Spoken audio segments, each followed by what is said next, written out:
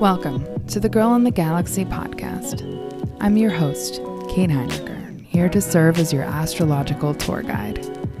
This podcast is here to use the ancient art of astrology to help us make sense of our lives and the world we live in.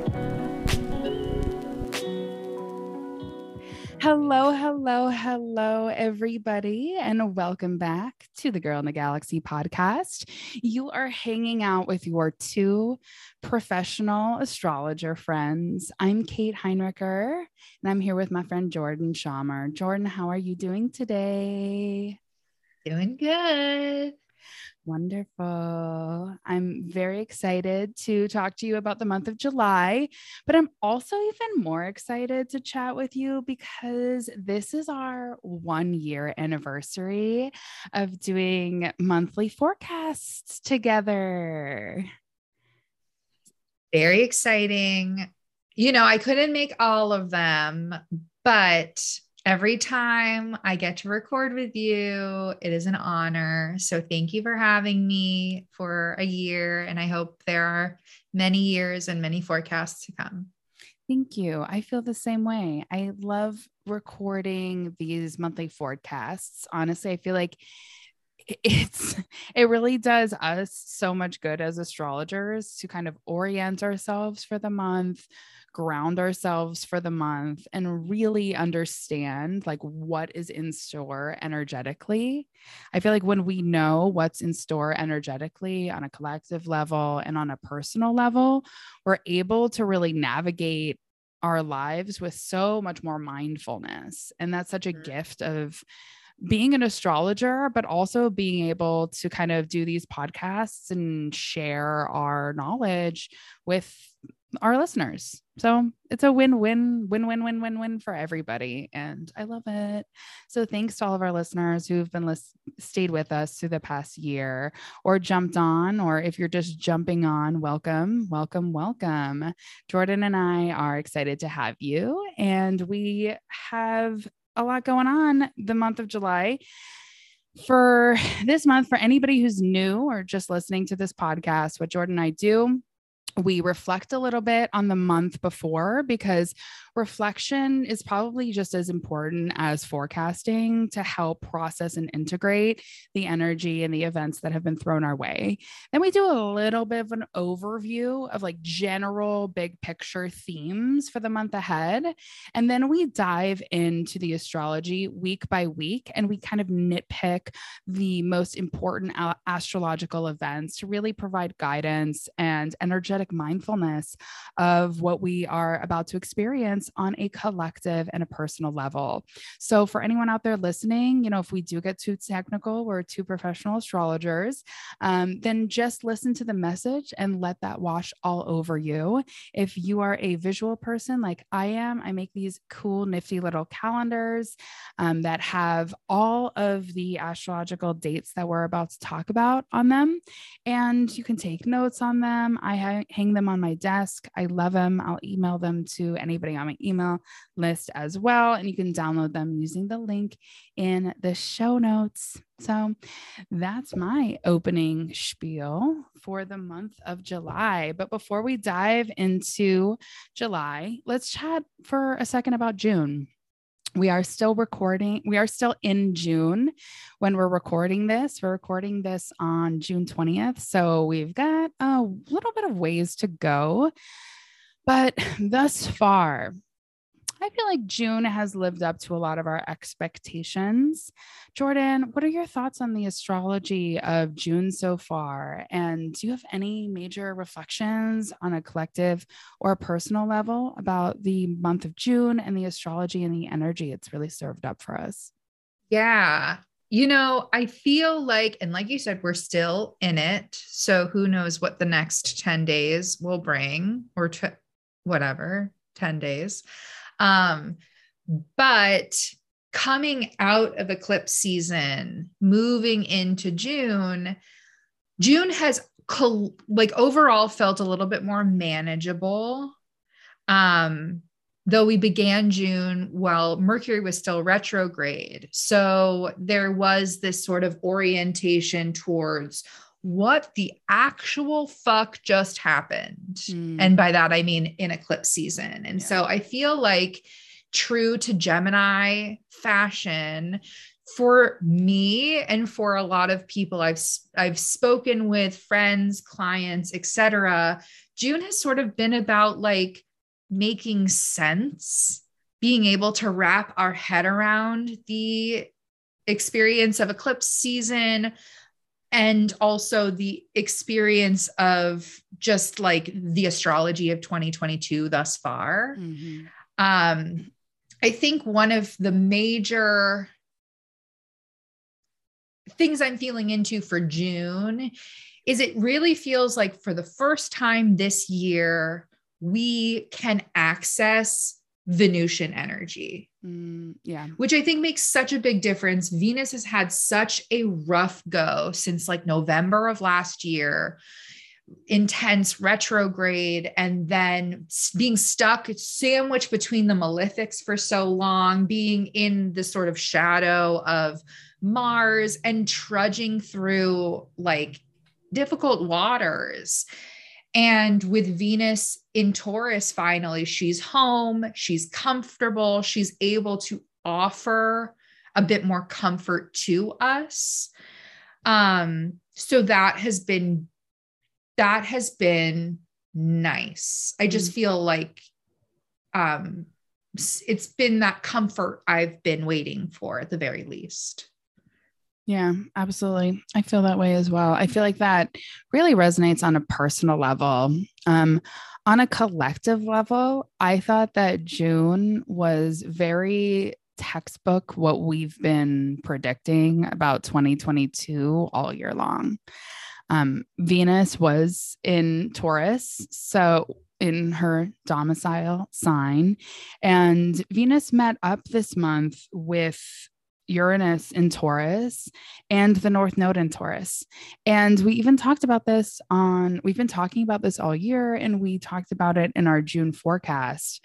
But June really did highlight a lot of these major themes on a collective level, specifically economic instability and natural disasters as well, which I think are huge themes for 2022 that will continue. And I think with Venus there, what I found observationally, that was very accurate, was especially Venus got really close to Uranus, actually conjunct Uranus on Saturday, June 11th. And the 11th, 12th, 13th, 14th, like that whole week was when we saw the stock market plummet into bear market territory. So a lot of, again, economic instability, volatility that we're seeing with Uranus and Taurus. Uranus and Taurus is like the hallmark energy of 2022. And in English, it really speaks to a lot of economic instability, kind of tectonic shifts in our values in prices, which is why we've seen such crazy inflation and such just general economic instability in 2022. Also that week, the Federal Reserve imposed its largest interest rate increase since 1994. And also that week, Yellowstone National Park experienced, 4 days of like record flooding and melting snow, and had to close huge parts of its park.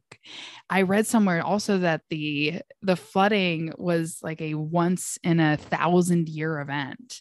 So I thought that a lot of that Venusian energy that we do have access to also brought a little bit of amplification to these themes of economic instability and natural disasters, which are very Taurus in nature. Taurus energy is all about values, money, but also the earth. And it's a fixed earth sign. It's about values. It's about the earth. It's about the land. It's about nature. It's about our reverence for nature. So I think that trend will continue and will get a lot louder even in July, when Mars moves into the sign of Taurus again with these energies. I think that June probably brought these up in a way, like introduced and escalated these, but they are going to continue to escalate, especially in July and August. But I thought that it was so textbook that week that the stock market stuff happened and the Federal Reserve raised interest rates in Yellowstone. I was like, oh, here we go. Venus is right in between Uranus and the North Node. This makes a ton of sense. So, well, yeah. And like on a collective level, when Venus moves through a sign, because Venus represents like our connective tissue. It sort of orients the collective. Oh, look at that. Gaze upon this, whatever the theme of that sign is. And then Mars comes through and is like, look at this. Do it just something. Yeah. It brings that amplification. It brings aggravation and inflammation to whatever it is that Venus was just like, how about you just look on over there? Look over there. Yeah, but Mars is like the high octane, aggressive focus puller. That's when we get all of the dramatics. Yes. I also think it's worth mentioning that the January 6th hearings are happening, or like began in June. And regardless of my personal opinion on any of those January 6th hearings, I do think that it's a little astrologically aligned, because the attack on the Capitol happened when Mars was transitioning from Aries into Taurus. And in the month of July, Mars will also be transitioning from Aries into Taurus. So I think it's very interesting and kismet that we're having this revisitation of the attack on the Capitol on January 6th, like during the Mars return of the Capitol, of the attack on the Capitol of January 6th in July. I thought that was just very astrologically kismet. I was like, oh, of course we're seeing this happen again. We're reliving this collective traumatic experience. Yeah. Well, I mean, also because we were together that day, we were recording. We were.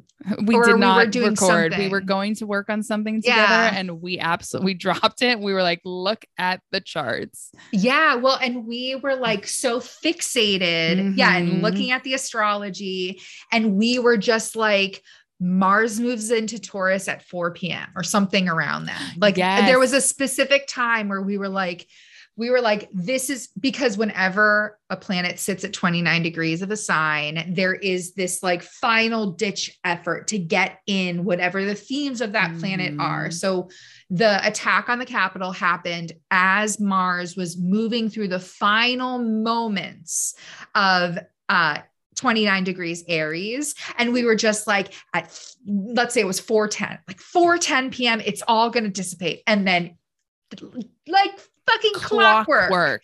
4:10 hits, Mars moving Taurus, done. It's like totally quelled. It's over with. But during those final moments of Mars and Aries, and Mars went retrograde in Aries during the 2020 election. So it was literally a culmination of all of this pent up energy from the 2020 election. And then as soon as Mars moved into Taurus, it was quelled. It was wild. And it is like, Mars will be moving through Taurus and reactivating the path that Venus just walked. But Venus is strongest in Taurus and Mars is weakest in Taurus, or, weaker in Taurus. Not that has a positive or negative connotation. If you have that in your chart, like don't internalize. I have Mars in Taurus. But the expression of how Mars speaks and how Mars acts in Taurus is so much more subdued than it is in Aries. So we do have this big sort of drop in energy. collectively, but also with the circumstances of what comes during June, because Mars is our vital energy, or is, our expendable energy. And with Mars and Taurus, there just isn't nearly a fraction of the energy and drive that there is while Mars is in Aries. I feel that. Let's use that actually as a segue point to talk about the general astrological energy of July, because I think that that's a really important jumping off point. And that's what really stands out to me about the month of July. Like when I think of the astrology of July, when I think about this energy of July, I am really focused on Mars in Taurus and that drop off of energy that we can kind of anticipate happening throughout the month. I think that Mars in Taurus is painfully slow and painfully deliberate. The last time Mars was in Taurus was when everyone was trying to get vaccinated, and it was going to take like 10, people were projecting that it would take 10 years for everybody to get vaccinated. And then Mars moved into Gemini. I was like, bam, bam, bam, bam, bam. Us wise astrologers, we were like, wait until Mars was in Gemini. Everyone's going to get vaccinated. Just give it 6 weeks. Mars is going to move in Gemini and everything's going to pick up again. Yeah. But what I think is so interesting about July is that I think it's kind of pumping the brakes. And I think the rest of 2022 even might feel like it's going to move painfully slow, because Mars will move into Gemini, but then it will go retrograde in Gemini. Yeah. So I think that the energetic shift that's going to happen in July is going to present a lot of themes that are going to stick with us for the rest of the year, in a way that might feel a little painfully slow, or in a way that will ask us to be extremely deliberate about how we dedicate our precious time and precious energy. So especially in July, I think it's really important for anybody out there listening just to don't overcommit yourself. Do not feel pressure to take on too much. Focus in on what you are good at, and focus in on the few projects rather than many, and dive deeply into that, because that will be the best way to use this energy and be as deliberate as possible. Spreading yourself too thin it's not going to work for the rest of 2022. You're really kind of setting yourself up for unpleasantness. If you already feel yourself being spread too thin, taking some things off your plate, I think will really help you find more meaning and fulfillment in what you have right in front of you. Yeah. July's astrological circumstances are interesting because if we look to all the personal planets, so we look to the sun, we look to Mercury and Mars and Venus, all of those planets at one point within the month of July, or leading up to the month of July, fall from their home sign, Mars in Aries, Taurus, or Venus in Taurus, Mercury in Gemini, fall from their home sign into unfamiliar territory. Even the sun will be in Cancer, which is the moon's territory. And it won't be until the end of July that the sun reaches his home in Leo. And so all of us are moving from familiar territory where we are able to express and move and act in a way that is aligned with the energy of the sky. And then we move into this unfamiliar territory where we have to do things differently. And in order to know what that looks like, we have to be present with it. We have to offer ourselves the grace of knowing what worked in June is likely not going to carry over into July so easily. So we have to be open and receptive, which is supported by being in Cancer season, but we have to be responsive to the ways in which things might just be a little bit different. Mm-hmm. Absolutely. I love that. And I actually never thought of that about how the inner planets are moving from their domicile signs that they feel comfortable into a different sign. That's a great Yeah. interpretation. And I love Yeah. that. That's great advice. Well, and it's not that those planets don't, like have room to breathe in those signs. It's just a matter of there is a transition that takes place Mm-hmm. when you are at home for a long period of time and everything's familiar and everything is where you put it. And you have some sort of claim and over ownership over, your experience. And then you are in an Airbnb for a month and things are a little bit different. And you have to kind of rejudge so that you can build that familiarity again, but it's still not your home. Yeah. So there's just a little bit of time and transition that takes place. And so I think that your sentiments of like, keep your expectations low and be present with what you're capable of doing, what you have the energy to do, and then take that insight and build a new sense of like home in this Airbnb. Absolutely. Very well said, as per usual, my Gemini rising friend. Uh, the other note that I had for just a general overview for July in terms of mundane astrology or collective astrology is that we are going to go through the second Pluto return of the United States on July 12th. So, if you haven't been listening or keeping up, just a brief synopsis. The United States is having a very monumental year astrologically in 2022 because Pluto, which is this planet that represents the soul, it represents the deepest parts of our intentions for being or incarnating. It also represents incredibly potent transformational energy after which we experience it. We will never be the same. It's an extremely intense planet, and it takes about 248 years to go through one turn around the zodiacal ecliptic. So around 248 years, everything goes through a Pluto return. And this year, the United States will be going through its first Pluto return, which is extremely monumental. It's huge, it's a big deal. And it essentially, like I'm doing very long story short here. But essentially, this will do several different things energetically, one of which will truly be almost an existential crisis for the United States to determine what our identity will be for the next 248 years and a major reckoning of who we are and as a nation and how we have formed ourselves as a nation over the past 248 years. July, I think, will be a month of amplification of, what are our major values as a nation? And that question, I think, will be turned up.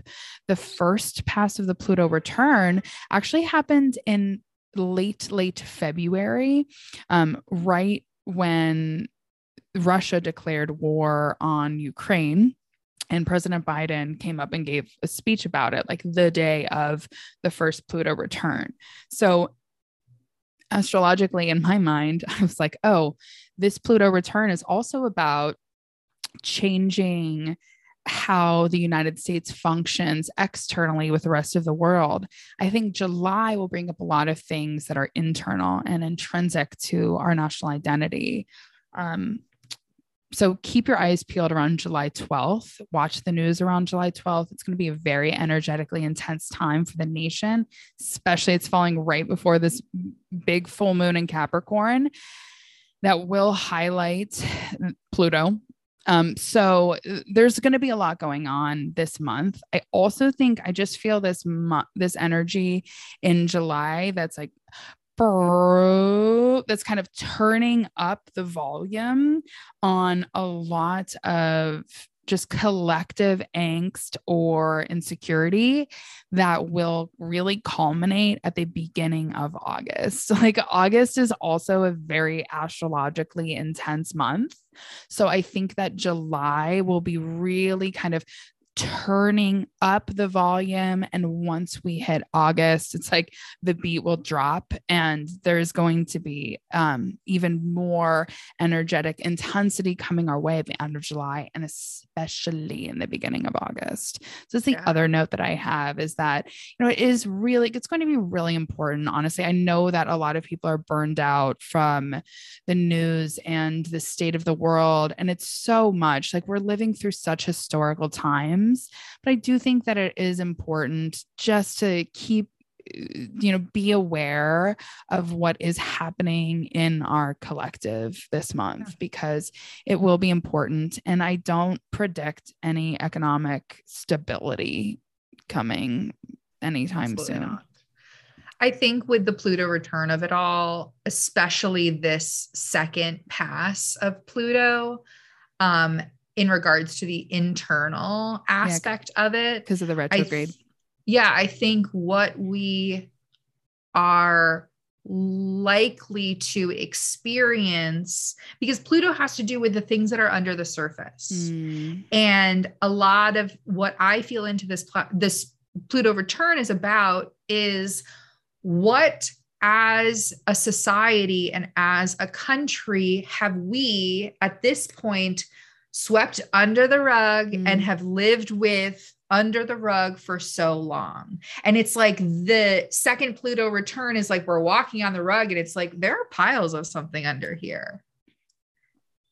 And the impact of that or the fallout of that is circumstances bringing us to like overturning that rug and being like, these are the invisible systems that have driven our country to where they are now. And, I'm thinking slavery. I'm thinking, racial systems and structures. I'm thinking of like the insidious way that Americans adhere to the structure of capitalism and how we are conditioned to work within these systems that invisibly guide our life. So I think it will be the uncomfortable revealing of the shameful and sort of gut-wrenching circumstances of our past. We're also thinking like genocide of the natives and how we have crafted stories that have glossed over the atrocities that our country is founded on. Our country is founded on the backs and the blood of others. I think of the land back movement too. Sorry to interrupt you, absolutely, but like the land back movement totally is quintessential, like Pluto return of the United States. Yeah, you said that and I just got chills. Yeah, I think that it comes with a lot of reconciling and recognizing the way in which we are not innocent. We by moving through as Americans with complacency and not recognizing what came before us and what was not addressed and where reparations were not paid, all comes surging back. And Pluto is all about power. And the powers that be currently, it just leads me to believe or to feel, oh, how the mighty do fall. I love that. And I think that theme will continue on in the coming years as Pluto moves into Aquarius, which is naturally sort of power to the people, power to the masses, which, is also kind of scary given the quality of the divisiveness that we're also moving within. But there is a natural shift of power that is ahead of us. And I think the more conscious and the more mindful we can be about where the power lies now and who is apt to assume that power. Ideally, you and I and the people who are listening to this, who don't necessarily have a voice the way that we need to. You know, our government is made up of a bunch of people who don't have any concept of what it actually is to be an American. And that doesn't make sense, you know? So there's a lot that will come of this. And like Kate said, it's monumental. So you chose to be here on Earth during this time. We're here for a reason. I know Jordan and I kept on talking about that in our little pre-show chat, just about how incredibly significant it is to live through what we're all living through right now. This is incredibly significant. Like I still think about how in the 2020 election, Joe Biden kept on saying we're in a struggle, like we're fighting over the soul of the nation. And I think that fight for the soul of the nation is the Pluto return. It's the Pluto return, the Pluto return of the United States. Like Pluto represents the soul, especially in evolutionary astrology, you know, and we are literally still going to be in this fight for the soul of the nation, for, you know, especially in 2022 and probably for a couple more years. Yeah. Well, and I also think, and this is a tangent, we can get back to our, you know, scheduled whatever scheduled program.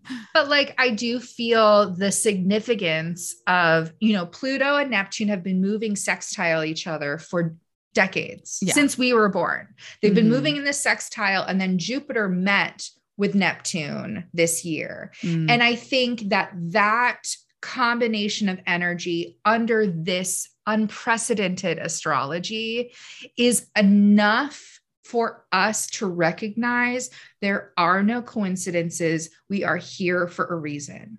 And when you are inundated with the overwhelm and overstimulation of being alive at this time, remember, I am here for a reason.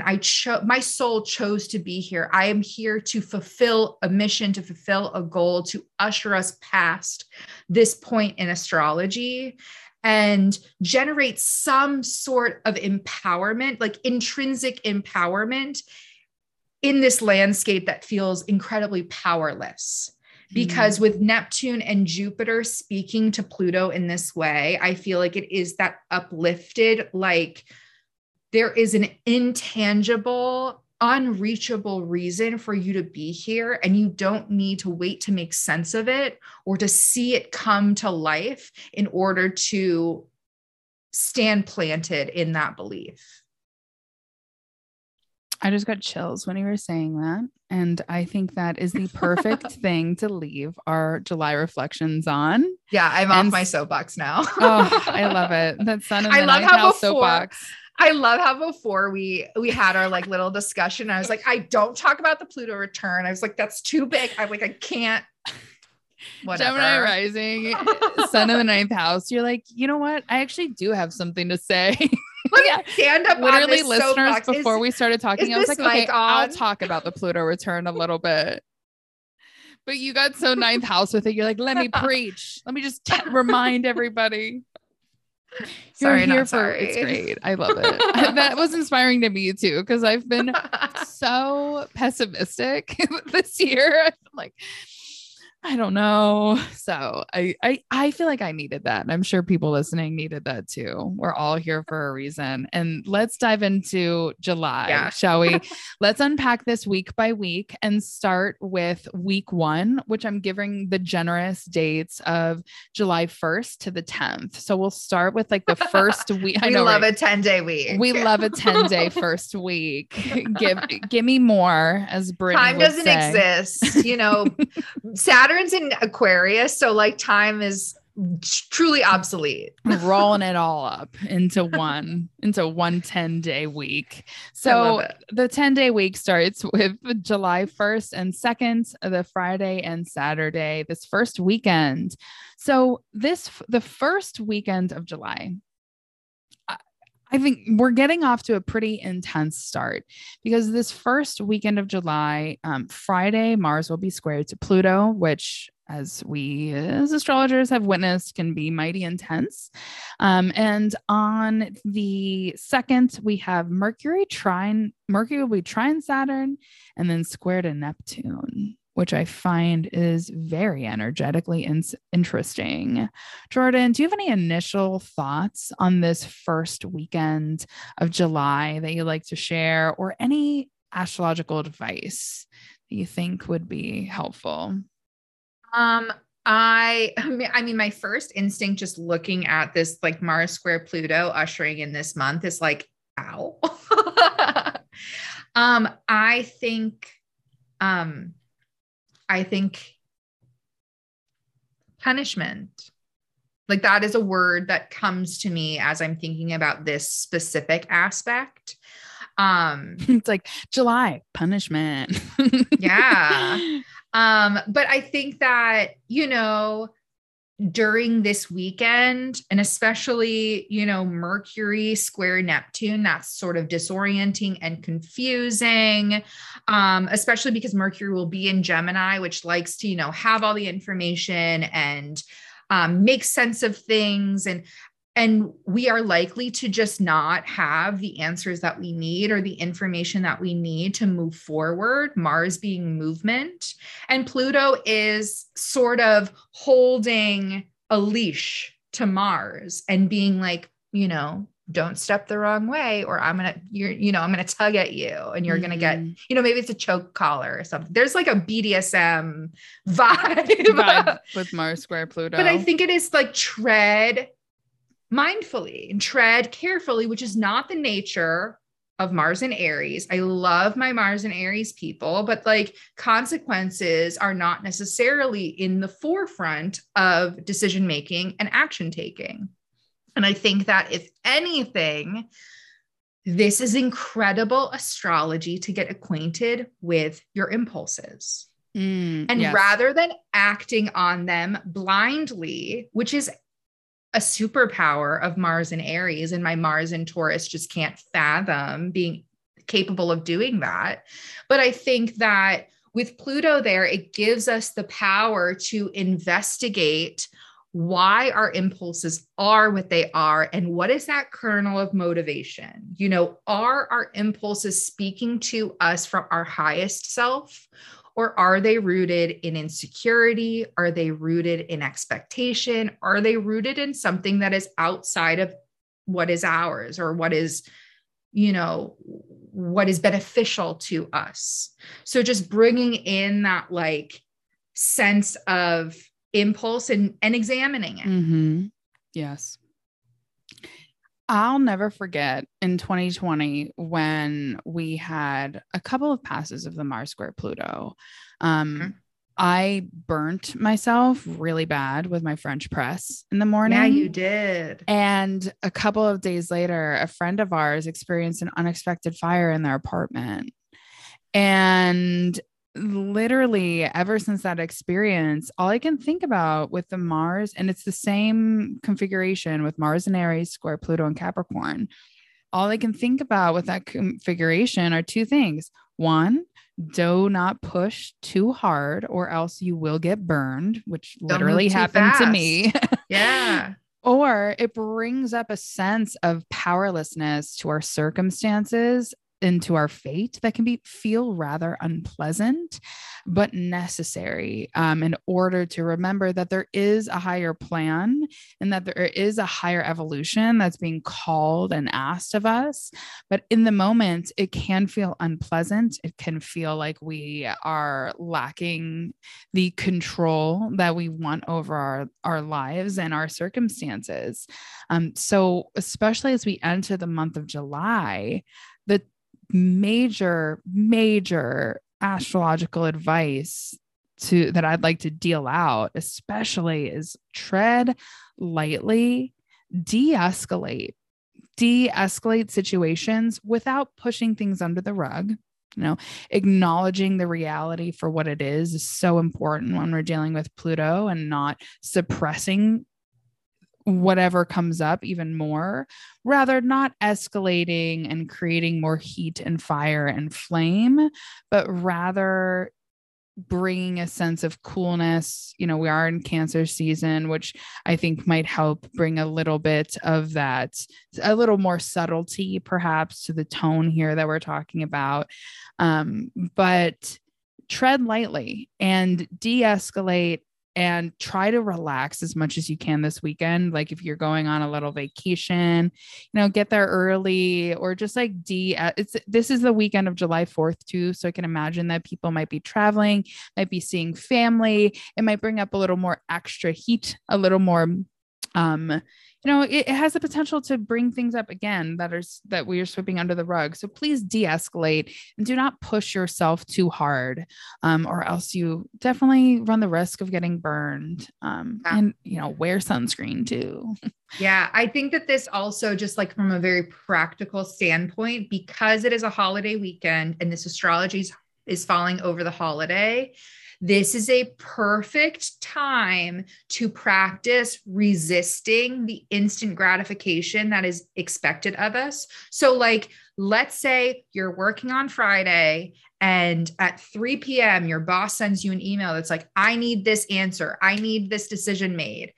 The most responsible, thinking about Saturn's trine here, the most responsible thing that you can do is say, I don't know right now. I will get back to you on Tuesday, because by Tuesday, the square to Pluto will be looser. So that will sort of dissipate that tension. Well, and then Neptune will be, or Mercury will be away from Neptune. So there's a little bit more clarity, but truly the most responsible thing you can do is wait, like sit on it. Don't leap to conclusions.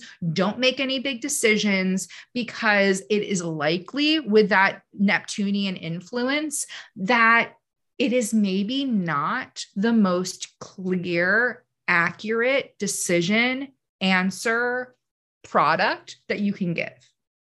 Yeah. Amen to that. And I think that is actually like, wait until Tuesday. Let's segue to Tuesday. So also maybe even wait until Wednesday, just because that's Mercury day and we're still Mars and Aries, but like Tuesday, great. Wednesday, even better. Remember that like nothing is nearly as important or dire or immediate as anyone makes it out to be. Exactly. Tuesday is another astrologically intense day.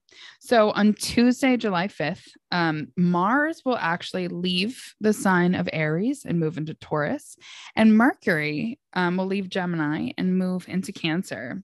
And at the same day that they change signs, they're going to sextile each other. I love this. Right. Well, this is also the day of my Mars return. So I love, but those two planets offering this like gentle opportunity to ease into this unfamiliar territory, because like we said, Mars and Taurus, not its favorite position to be in. Mm-hmm. Same with Mercury and Cancer. Mercury in water signs is big. I know my words, or I know my heart, but I do not know my words. Mm. So the meeting of those two planets in a sort of supportive and opportune way ushers us into this new territory gently.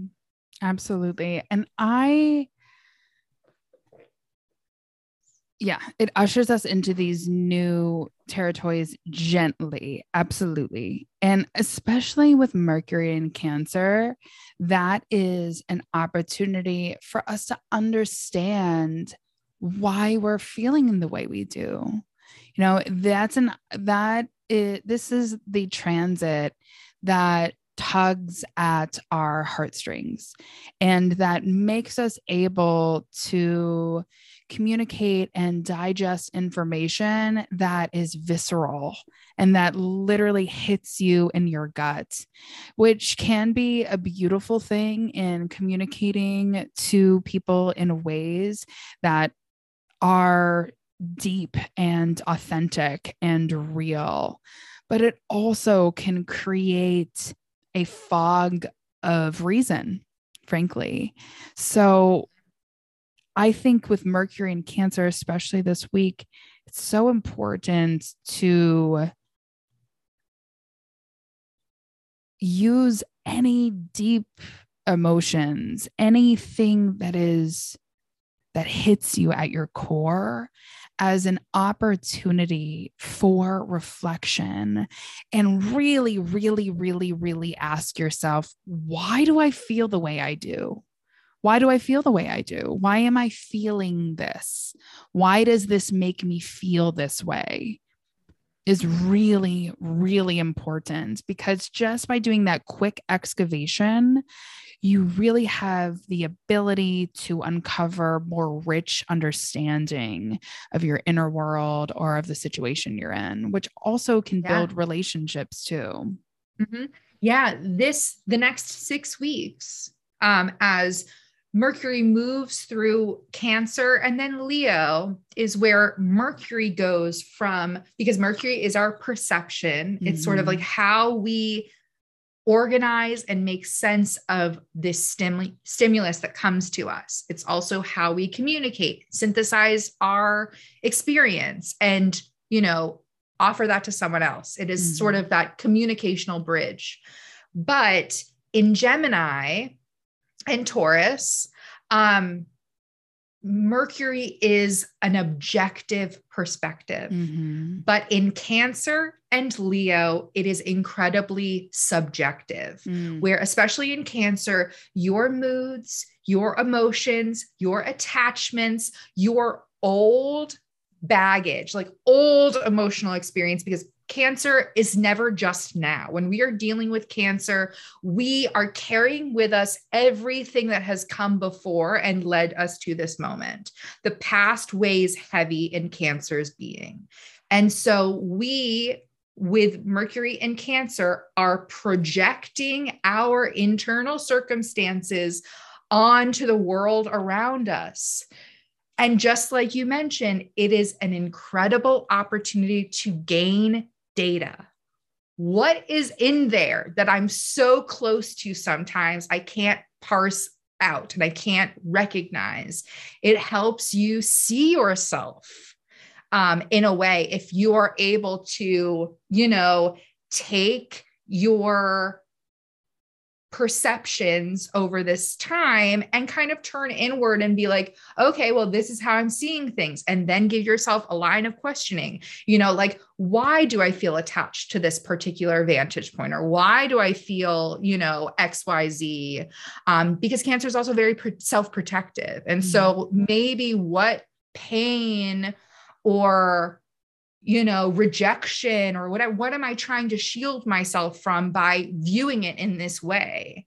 It really gives you this mirroring sort of multidimensional opportunity to see yourself in a closer emotional space. And then Mercury moves into Leo and it's like me. Exactly. What about me? Right. I guess all of July, Mercury will really give us the opportunity to be self-referential. Yeah. But we need that. We do need that. We absolutely do. So the weekend, the 8th and the 9th and the 10th, the second full weekend of July, a little bit of a transitory astrology. Sun will be square Chiron on Friday, the 8th, Mercury square Jupiter on Saturday, the 9th, and the Sun sextiles Uranus on the 10th. Now with this, I'm kind of getting big news leading to some type of inspiration. Sun square Chiron, I feel like I can take it or leave it. It depends on how that falls in your chart. But I think that on a collective level, for that weekend, I feel like there is kind of like a reckoning with some type of message that we're meant to integrate to have a new insights or ideas or inspiration. Honestly, not like pretty chill. Nothing necessarily to write home about. Yeah, exactly. I love maybe not outer planets, but I love a square to Jupiter. I think a square to Jupiter is like a real push to think bigger, expand, enrich, in a way that like, you know, is maybe not easeful, but is exciting, especially with this sextile to Uranus. I think that this weekend could generate excitement, newness, or even just like experiencing something familiar, but in a new way. So I feel like the astrology of that weekend could be, I was going to say fun, but then I remember that square to Chiron, but I think it'll be fine. I agree. It's a lovely weekend. Get out there, make friends, have fun. Yeah. That weekend, you know, or chill, whatever works with you. But I think that getting out there, having fun also will offer that expansive perspective. So let's move into week 2 of July. So this week 2, I think will be probably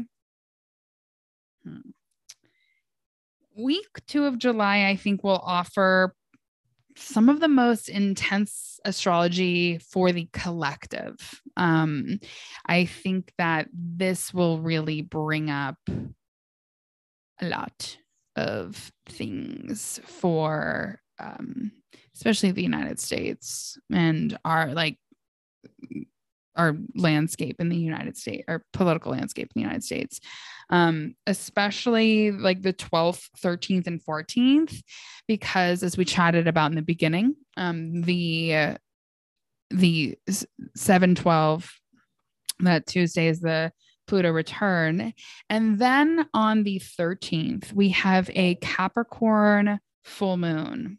Now, this Capricorn full moon on Wednesday, July 13th has a lot of features to it. So this full moon is going to be exact at 2:38 p.m. Eastern time, and it will fall at 21 degrees Capricorn. Pluto will be at 27 degrees, which is, you know, a pretty significant orb. You know, it's about 6 degrees away from each other, which for the moon matters. Also, that same day, Mercury will be square Chiron, Venus will be trine Saturn, and Mercury will be sextile Uranus. So, and then the next day, the 14th, Venus will be square Neptune, and Mercury will be sextile the North Node. So we'll translate that in English for everybody.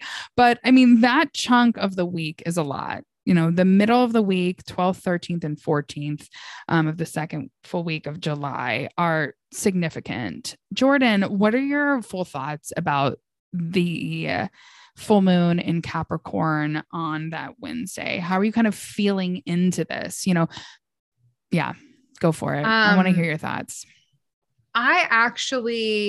I like the astrology of this full moon. I know that it's intense. It's close to Pluto, but I think that we get a little bit of relief having Saturn trining Venus, because Saturn is the planet that is in charge of this full moon. And I think that this sort of beautiful support from Venus has this like lighter quality to it. I do feel like with that Venus signature, like this might be more of a relational full moon than a typical full moon in Capricorn, which tends to be, you know, achievements or, you know, your goals, your work, what you do, how you externalize yourself in the world. But I feel like this full moon is a really beautiful opportunity to turn back on the circumstances, the people that remained after the Venus retrograde in Capricorn. And like, I don't know. I feel like there are lessons to be learned with the people who you are still in the reflection of after that Venus retrograde, because all of us, if you've been tuning in, one of the themes about Venus retrograde was like, not everyone can come with you. Like in this new reborn Venusian cycle, not everyone, not all of your relationships can come with you. And I think that this is in some ways sort of like a celebration of that, because Capricorn celebrates consolidating and celebrates quality over quantity. And so I feel like there is a relational quality and an opportunity to, you know, celebrate by taking responsibility and accountability for the people still in your orbit. Yeah. Absolutely. I also feel like the moon, you know, the moon is in detriment in the sign of Capricorn. So initially when I think of, and the sun is in detriment in Cancer. So, well, I mean, not detriment, but it's not like, you know, it's in the moon's territory. But I also think, which always makes, you know, Capricorn full moon always makes me feel a little uncomfortable with the emotions that come to the surface during that full moon, because undoubtedly full moons, it's the job of full moon energy to expose, to shine a light on what we didn't see, and to have that insight and to have that illumination help us release something and help us release something that is no longer useful to our process of growth. And I think that with this Capricorn full moon, I do get a little bit of that dis-ease, that discomfort with what comes up, especially so close to Pluto. But I think that also, to what you're saying with the astrology of the rulership in a trine with Venus, this full moon and the uncomfortableness that comes from it brings forward a really important opportunity for us to grow in new ways that wouldn't be possible without that uncomfortable experience. You know, so with this full moon in Capricorn, I really get, especially on a personal level, like this, oh, I see this now. I didn't see it before. I'm processing it. I don't know how to get it. I'm uncomfortable. But now that I know this, I'm better off. And now I know what to do, and I know how to grow moving forward. And I can take responsibility for it. Exactly. You know, I feel like the way that the moon expresses emotion in Capricorn is naturally not necessarily watery and soft. It is responsibility, accountability. Now I know the feeling. What do I do with this? Yes. You know, how do I make something, build something of it? And so I feel like this is a full moon that offers an opportunity for growth, absolutely, for maturity. Yeah. Mm-hmm. Definitely. And I think that the Venus square Neptune the next day also will present maybe even a little more uncomfortable, harsh truths from an external experience, from another person, that deepens this understanding of what we didn't know in order to kind of let go and release so that we can move forward. Yeah. And I think that because while Venus is square Neptune, she'll also still be trine Saturn. And so I feel like, you know, Saturn anchors us and gives us the capacity to weather discomfort or weather confusion, because that is likely to come up. Especially Venus will be in Gemini. If this is a day where it comes to having a, you know, necessary conversation with someone that you are in relationship with, someone that you work with, you know, any conversation will be clouded by Pluto, but Saturn sort of anchors us in that and is like, keep going, keep Yeah. going. You'll get through it. You'll get to the other side. You just have to navigate the discomfort of, the mist and fog of Neptune. Exactly. And I also think that Saturn always helps us weed the garden, and this is an opportunity to truly weed the garden of any extraneous energy that is that weighs down more than it lifts. Yeah, I have a quick anecdote that reminds me so much of this. Okay, the Neptune, Saturn, Venus of it all. Today, I was tasked with pruning our tomato bush because we have this tomato bush that grows too many limbs. And even though there were limbs that I had to prune today that had fruit budding on them, I was like, it doesn't make sense.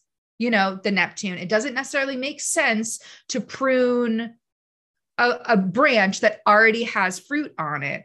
But in doing this, consolidating the plant down, when it does fruit, it will bring bigger, more luxurious fruit to the table. And so I feel like it is that Saturn thing of what you have to do might not make sense. It might be uncomfortable. You might not now see what the purpose is, but keep going. You will see the delayed gratification of Saturn come to life. It's just a matter of getting through the thing that might not make sense or might not sort of fit into reason in this moment. Yeah, absolutely. Well said. Look at you pruning tomatoes now. I know, this is my life. Right? Are you kidding me? I'm like, Jordan's pruning tomatoes. Wow. How far we've come in a year. I know. Starting the forecast. So let's move on to the weekend, shall we? I adore the astrological energy of the weekend of the 16th and the 17th. Mm-hmm. Mercury will be conjunct Saturn on Saturday. Mercury will be conjunct the sun in the sign of Cancer on Saturday. And Talk about gaining clarity after a little bit of fog. Exactly. And then Venus will move into Cancer, which I adore, on that Sunday, the 17th. And on that same day, Venus moves into Cancer.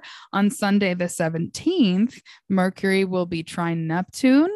And the sun will be the trine Neptune too. So it's like Mercury and the sun will come together, have this gorgeous little trine to Neptune, and then Venus will move into Cancer too. Waterlogged? Yes, definitely. Yeah, maybe. This is also a wonder. Yeah. I mean, I have so much to say on this one. I mean, first off, getting near water, being in water, washing away any astrological intensity from this week by being in water or near water, I think will be incredibly beneficial and energetically cleansing on a personal level. A Mercury Sun conjunction, I always love. It's called a cazimi, and it burns off and it creates clarity. It burns off what is not essential. So I think that we've kind of been talking about these first 2 weeks of July are an important time to get to the root of our emotions and unpack that. This Saturday is going to be an aha moment or bring some type of clarity and understanding. And that Sunday, as a Venus in Cancer native, I love Venus in Cancer. Venus in Cancer is just gorgeous. And IMO. I mean, I'm so biased. I have to acknowledge my own bias there.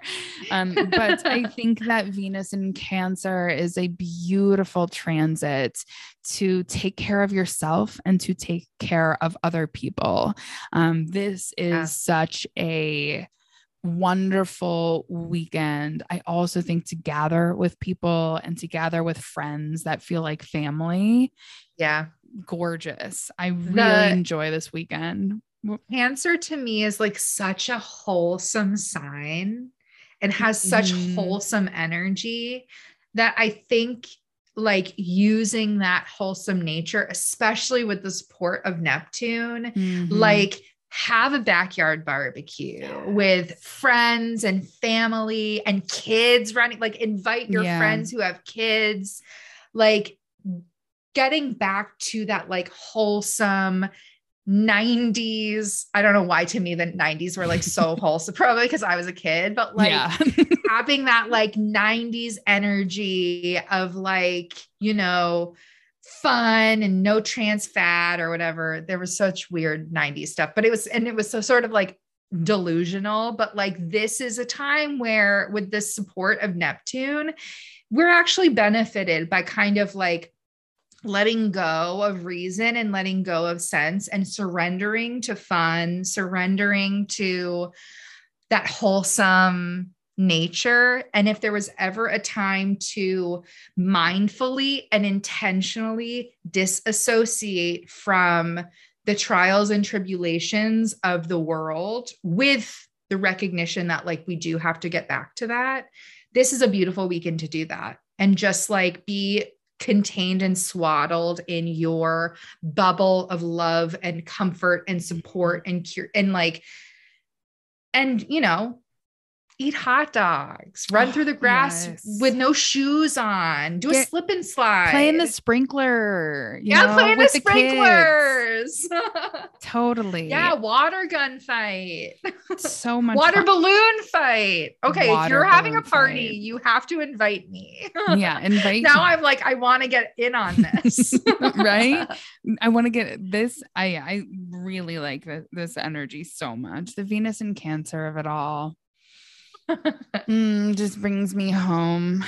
I love it. This is I also think of that summer nights, some like the energy that is almost electric in the air on a summer night, the smell of a summer night.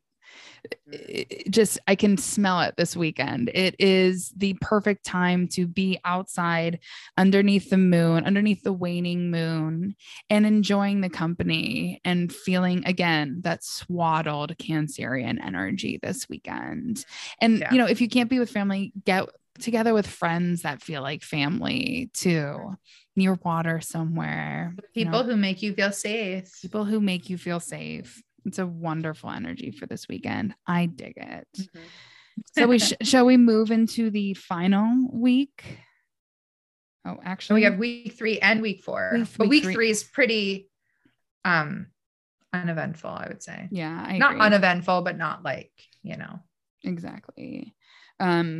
Definitely week 2 is the most energetically intense of the weeks. It's like week 2, the 11th to the 17th is like very intense during the week. And then the weekend is like a glorious release of that energy. It's like a culmination of emotional intensity.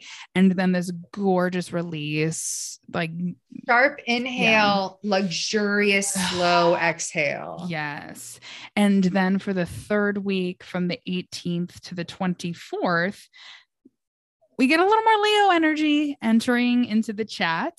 On that Tuesday, the 19th, Mercury enters Leo, the same day that the sun will be opposite Pluto. Any thoughts on this one, Jordan? You know how much I love Leo energy. I have a reverence for Leo. I have a personal relationship with Leo. But last year, this year, I am on guard when it comes to planets beginning to transit Leo, because we have Saturn opposite in Aquarius. We have the nodes in the other fixed signs, Taurus and Scorpio. We've got Uranus in Scorpio, or Uranus in Taurus. And when a planet moves into Leo, it activates this grand trine of tension and friction. And so as much as I love to celebrate Leo energy, I feel like this is not going to be an easy part of the year, because this Leo energy is obstructed and challenged by so many different angles. And like I said before, Mercury in Leo is very subjective, very from my vantage point. What is my story? How is my perception externalizing my sense of worthiness and my sense of value?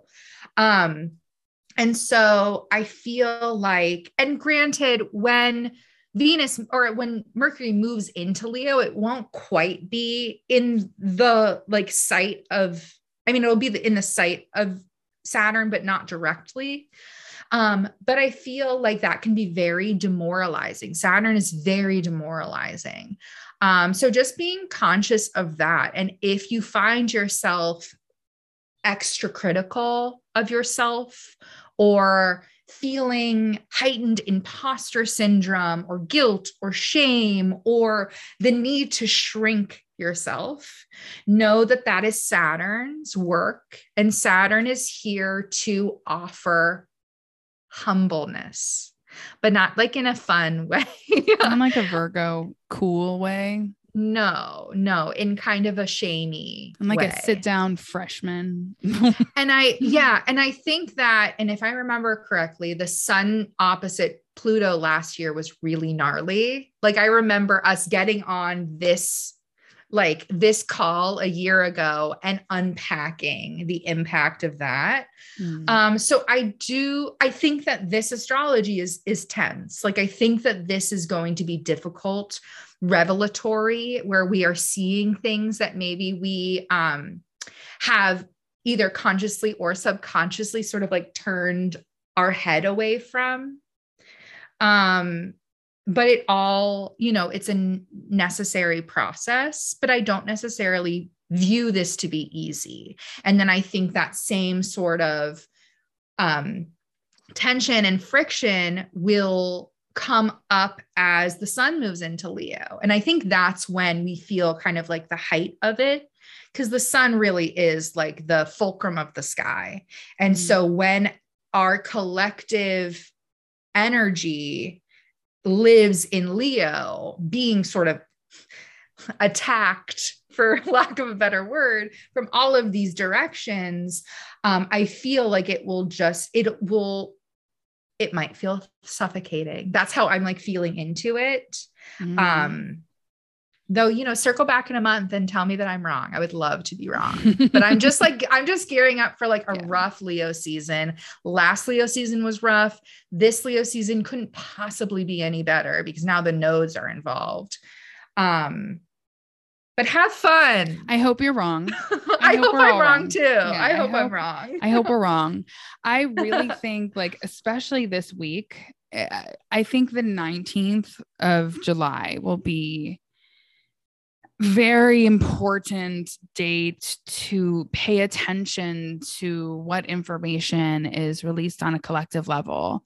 Because when I think about a lot of these Plutonian aspects that we've been getting, like it was during the Jupiter sextile to Pluto was when the Supreme Court decision was leaked.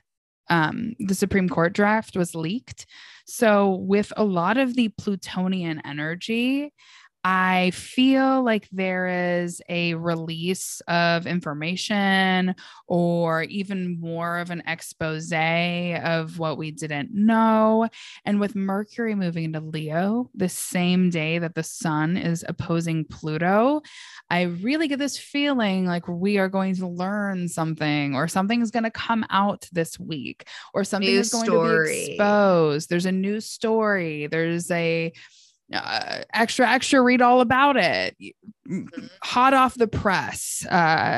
There's a scandalous manipulation of the truth, almost, is really what I get this week of July. And right as we enter this Leo season, again, I hope we're wrong, but it really does not feel like a walk in the park. I think this week is when we're going to feel the energy of August really start to creep into our experience. Yeah. This is when I think collectively we're going to really start to see an amplification of intensity on a mundane level.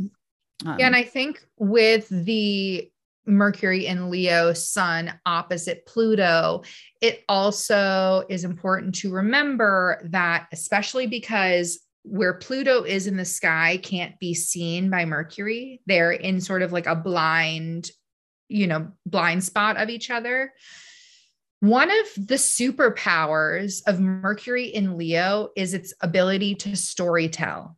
And that power comes with great responsibility. And if that responsibility is not wielded appropriately, we get like snake oil salesmen. Yeah. So just being conscious and intentional about tapping Pluto and being like, we need to get more info. We need to investigate this further before we take this story at face value, because it might be a story crafted out of agenda that is not rooted in truth, that is more rooted in selling a story. And so being very cognizant of the information that you are given and doing your due diligence to make sure that within that information, you have a level of power. With knowledge comes power. And so peeling back the layers, figuring out, the what's in the hows and where there might be exaggeration or dramatics built in to generate a certain tone or feeling. I also just pulled up the chart actually for right around this for this week, and the moon will actually be in Taurus and meet up with Mars and Uranus in the North Node on the 21st. So we also have that square to the moon. Yeah.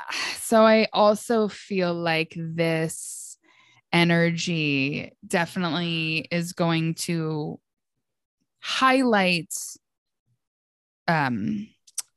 structural instability as well, especially this weekend. On the personal level, I actually might kind of enjoy this weekend because Mercury will be trine to Jupiter on the 23rd. But I think that, on a collective level, it just brings up again more volatility and more also escalation of volatility. The moon later on the 19th, the moon will square the sun and Pluto, which I wonder, because when we're talking about mundane astrology, the moon represents the people.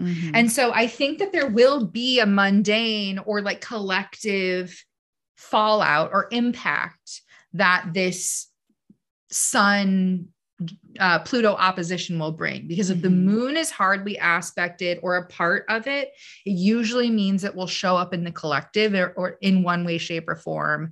And because we have Mercury in Leo, which is not visible by the sun or Pluto, there is a possibility that the story that comes of that is not necessarily aligned with like the truth of the matter, or there is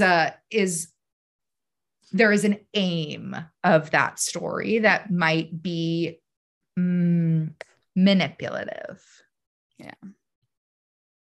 Agreed. So if you could think of like two major pieces of advice for the week 3 of July, what would they be? I would say 2 pieces of advice. Don't take anything at face value, and breathe. Yeah. I would probably say focus on self-soothing and self-care. Venus in Cancer. Lean into your self-care routines because they will be important to manage volatility. Totally. Love that. And 2, keep your wits about you and don't take anything at face value as well. Yeah. week 3. Shall we move to week 4? Sure thing. All right. So we do kind of leave July with a bang as well. This week is there's a lot going on, frankly, astrologically. It's not crazy, but it's pretty intense. The 25th on Monday, Venus will square Jupiter. Again, we love a Jupiter square. I love that. But then Tuesday, Mercury will be square to Mars. Mercury in Leo will be square Mars in Taurus. And then later in the week, we have a Leo new moon. The same day Jupiter goes retrograde in Aries. And the same day Mercury will be square Uranus in the nodes. And then on that Sunday, Mercury will be opposite Saturn and Venus will be square Chiron and the sun will be trine Jupiter. So let's just like start with like early in the week, Monday, Tuesday energy vibes going on here. What are your initial thoughts? Like beginning of the week 4 of July. So I already said me and I, we love a square to Jupiter, especially a personal planet squaring Jupiter. That is like just a push to expand, especially with the 2 benefics, Jupiter and Venus. I find that to be a very generous time, a very like sort of optimistic and social time. But because as this square is happening, we have the square in fixed signs of Mercury and Mars. The word that I get for these 2 days is actually frustration. Like you have this like optimistic outlook, but things aren't moving as quickly as you want to. Because I find that like with the fixed signs, there's a lot of ego in that, especially with Mercury and Leo, like ego. And so with Mercury and ego, there is a story that is meant to like, to dictate how we move forward.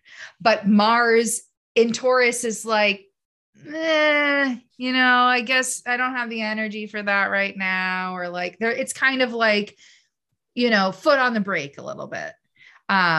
But Mercury in Leo is like, yeah, but this has to happen and this has to happen in order for me to have my hero's journey, to be the main character of my story. These are the things that have to happen. And likely during that time, you will have difficulty accessing those things. And so I feel like that is a kind of frustrating combination of energy to have this like beautiful, uplifted, square from the benefics and then have this like very tension filled square coming from the fixed signs, which are juxtaposed each other, Yeah, I agree. I think that earlier in the week, it's going to be frustrating to align your words and your ideas with your actions, like bridging that gap between what you say and what you do. Oof, all talk, no action is going to challenge us to put our money where our mouth is and actually examine our rhetoric. And if our rhetoric, or even if the rhetoric is of people around you, like be discerning of people around you and whether or not their actions actually align with what they're saying and what they're selling you, and making sure and being very intentional and discerning about whether or not that energy is like worth investing in. No, there is this energy, especially with Mars in Taurus, of needing things to be real. Like we don't fuck around with fake people with Mars and Taurus. We don't fuck around with fake things. We don't fuck around with these like pie in the sky, whatever ideas. So it's really important, I think, early in this week, just making sure and being extra discerning that we're investing in things that are worthy of our time and attention. And we're not getting, again, snake oil salesman, used car salesman vibes. No, we can't do any of that this week. That's not beneficial and helpful. And with the square to Venus and Jupiter, because even though I love a square to Jupiter, there is always a shadow side to that. And I find with a square between Venus and Jupiter, there's sometimes a hard time in recognizing when enough is enough. So when to cut off your energy, your resources, attention, energy, focus, drive towards a thing that might not be working, or towards a thing that you so badly want, but it is clear is not in the cards for you right now. Or that can show up with other people. You want something of this person, especially if it's harmony. You want balance, you want to be on the same page, you want all of these things, but there comes a time where pushing or compromising to make that thing happen is more detrimental than it is to just like stop, take a breath, give it some space, wait it out. Exactly. And I also think because we're about to have a new moon this week and the moon is going to be disseminating, we're going to have a balsamic moon. This is the energy of release. This week also has this energy of releasing and saying, this is not for me. This isn't working. I'm going to move forward with something else that's the better use of my resources. Completely. Definitely. So let's chat about this new moon. And on this new moon in Leo on July 28th, which is happening at 1:55 p.m. Eastern time at 5 degrees Leo. So major call outs of this Leo new moon, it will actually be happening the same day as Jupiter stations retrograde in Aries, and will also be in a loose trine to Jupiter in Aries. It also is going to happen on the same day that Mercury is in a square with Uranus, and also be in a, not really like a loose square, but Mercury will be in kind of a loose square to the nodes as well, if that interests us at all. Jordan, do you have any initial thoughts on this full moon, on this new moon and the energy of this new moon? So I've said my piece about Leo season. Yes. But I really like this new moon. I like it especially because of its trine to Jupiter as Jupiter is turning retrograde. So, when a planet retrogrades, it sort of hovers in space before changing directions. And that tends to be when the magic happens. And so I think that, and this, because I'm looking at the chart of this new moon. When this new moon becomes exact, it is sitting exactly on top of the midheaven, the highest point in the sky, which I feel as though it means whatever impact, which is likely to be a large one because we're working with Jupiter here, whatever impact this new moon has, or, new moons are fertile ground. And so I feel like whatever seeds are sown under this new moon have the potential to grow very big and the impact to be very loud and very visible, which calls us into the responsibility of being intentional about how we use this time or how we move through this time. So I think that there is that sort of work in place of like, if you want that big expanded, show for what happens under this new moon, making sure that you are, I would say, specifically discerning about like the stories that are told around this full moon, or this new moon. If you're setting intentions, give yourself a line of questioning. Why is this my intention? What is the motivation behind it? Because with Mercury squaring the nodes, your words are spells. They hold power.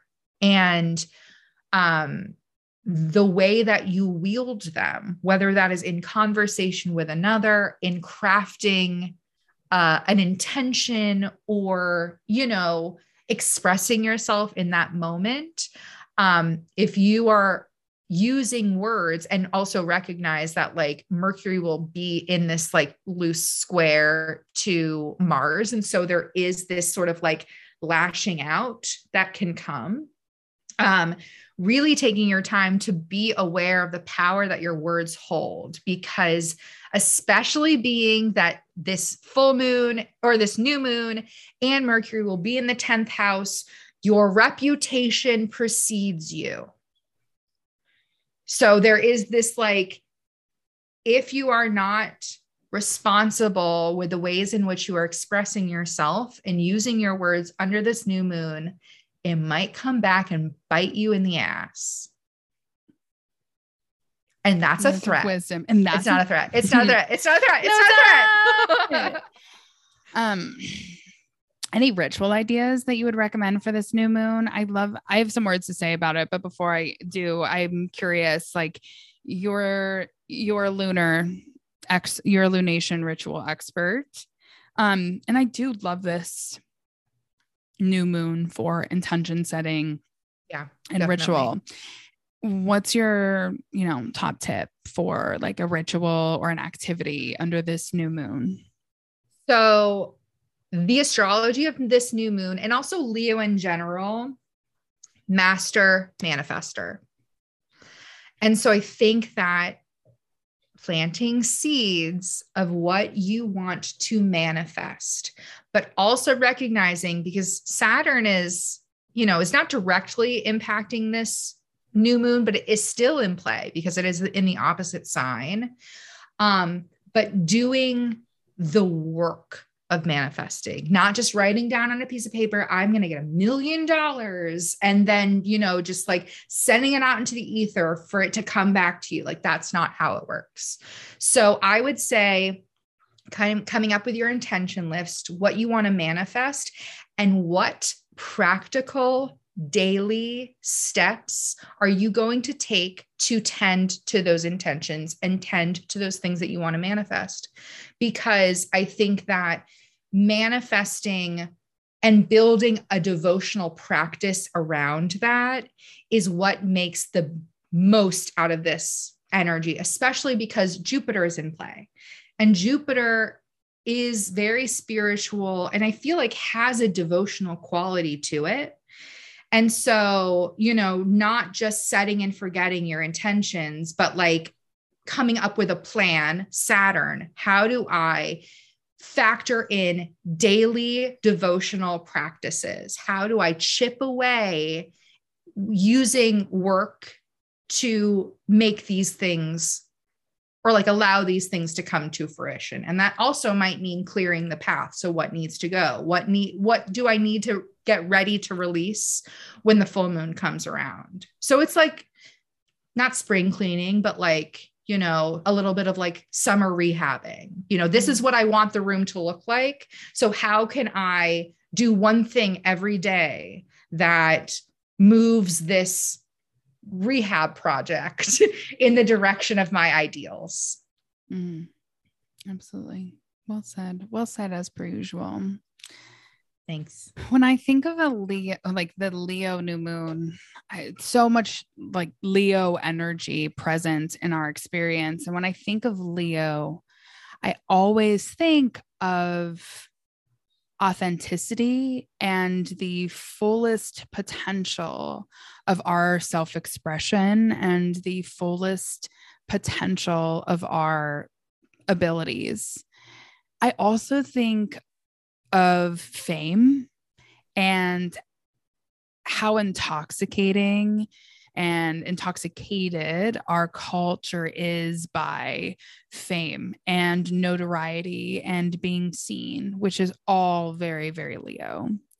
And when I think of that energy of fame and performance and being seen, I think of how everybody, not everybody, but a lot of people, especially when we're kids, we want to be actresses. We want to be singers. We want to be the famous people that we see on the silver screen, right?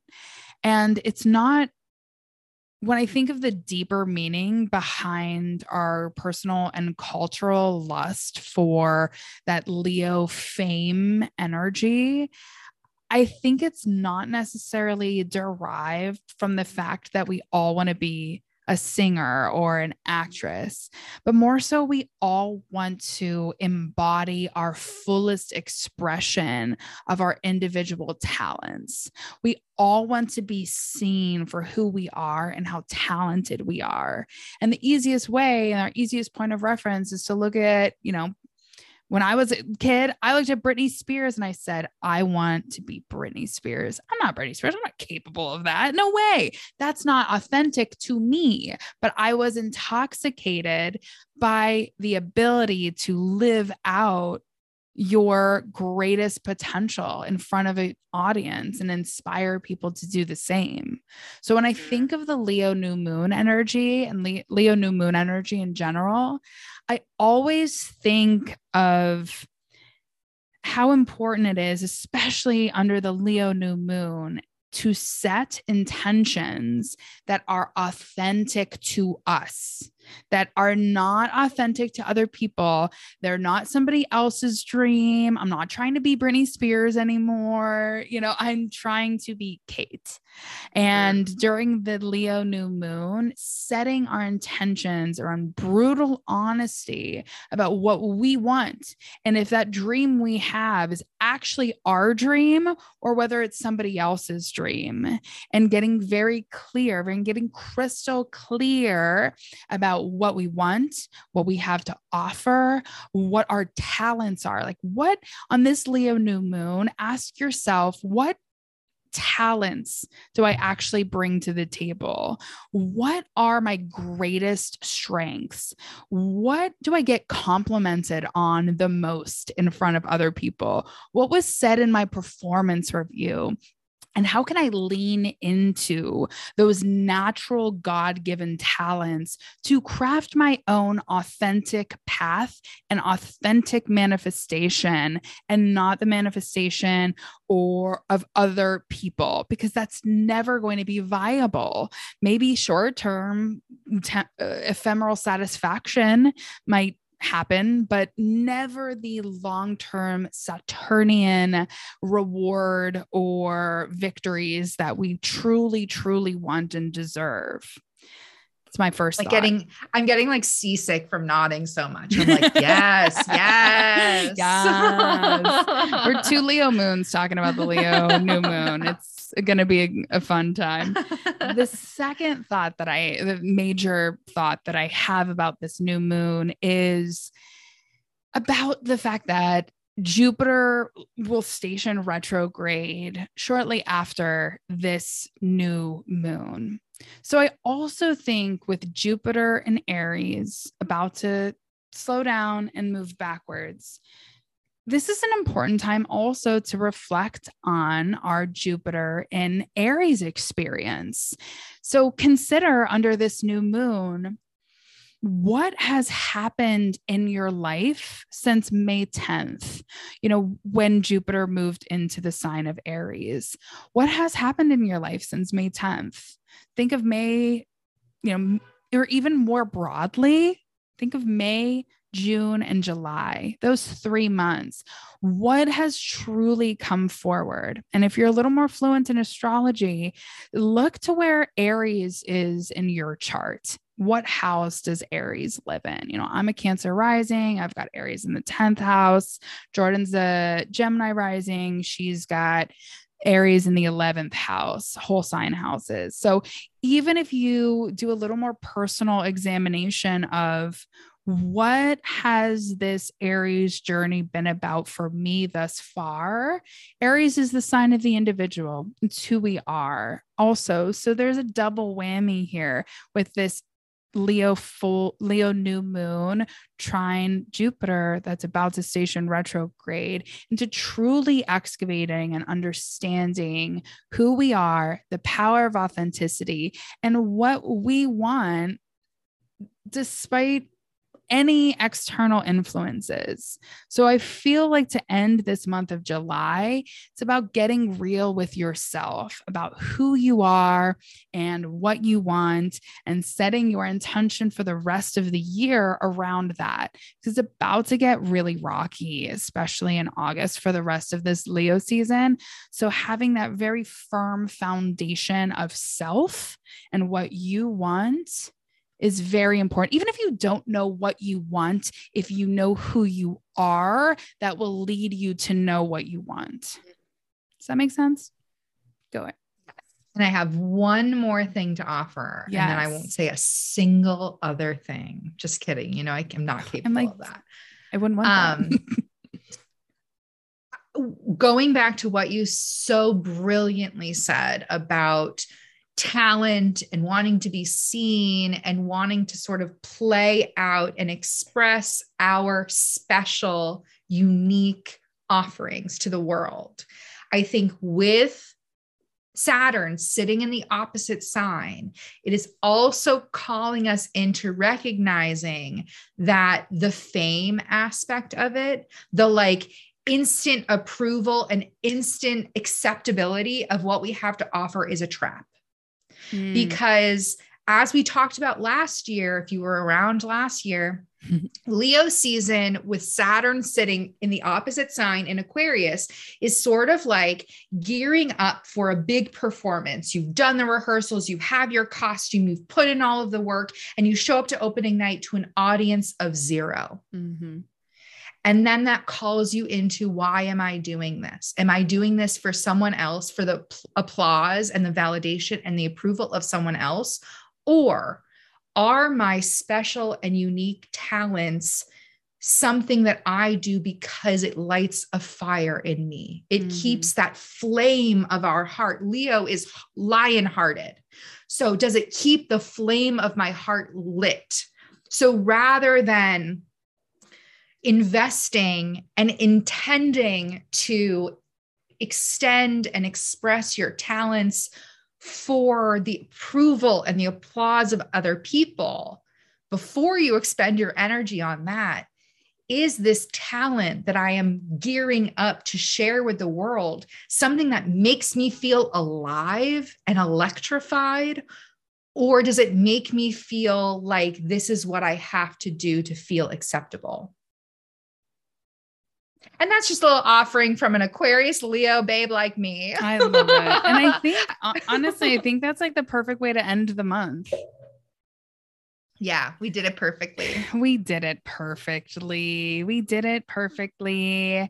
And I can't emphasize this enough to everybody who's listening. You know, August, we rated an astrological intensity of 1 through 5. August got a 5. So tune back in with us in August, because we've got a lot to talk about.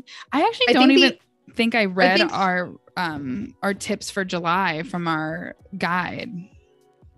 I think the only other, yes, but I think that the only other month that we rated a 5 was May and November.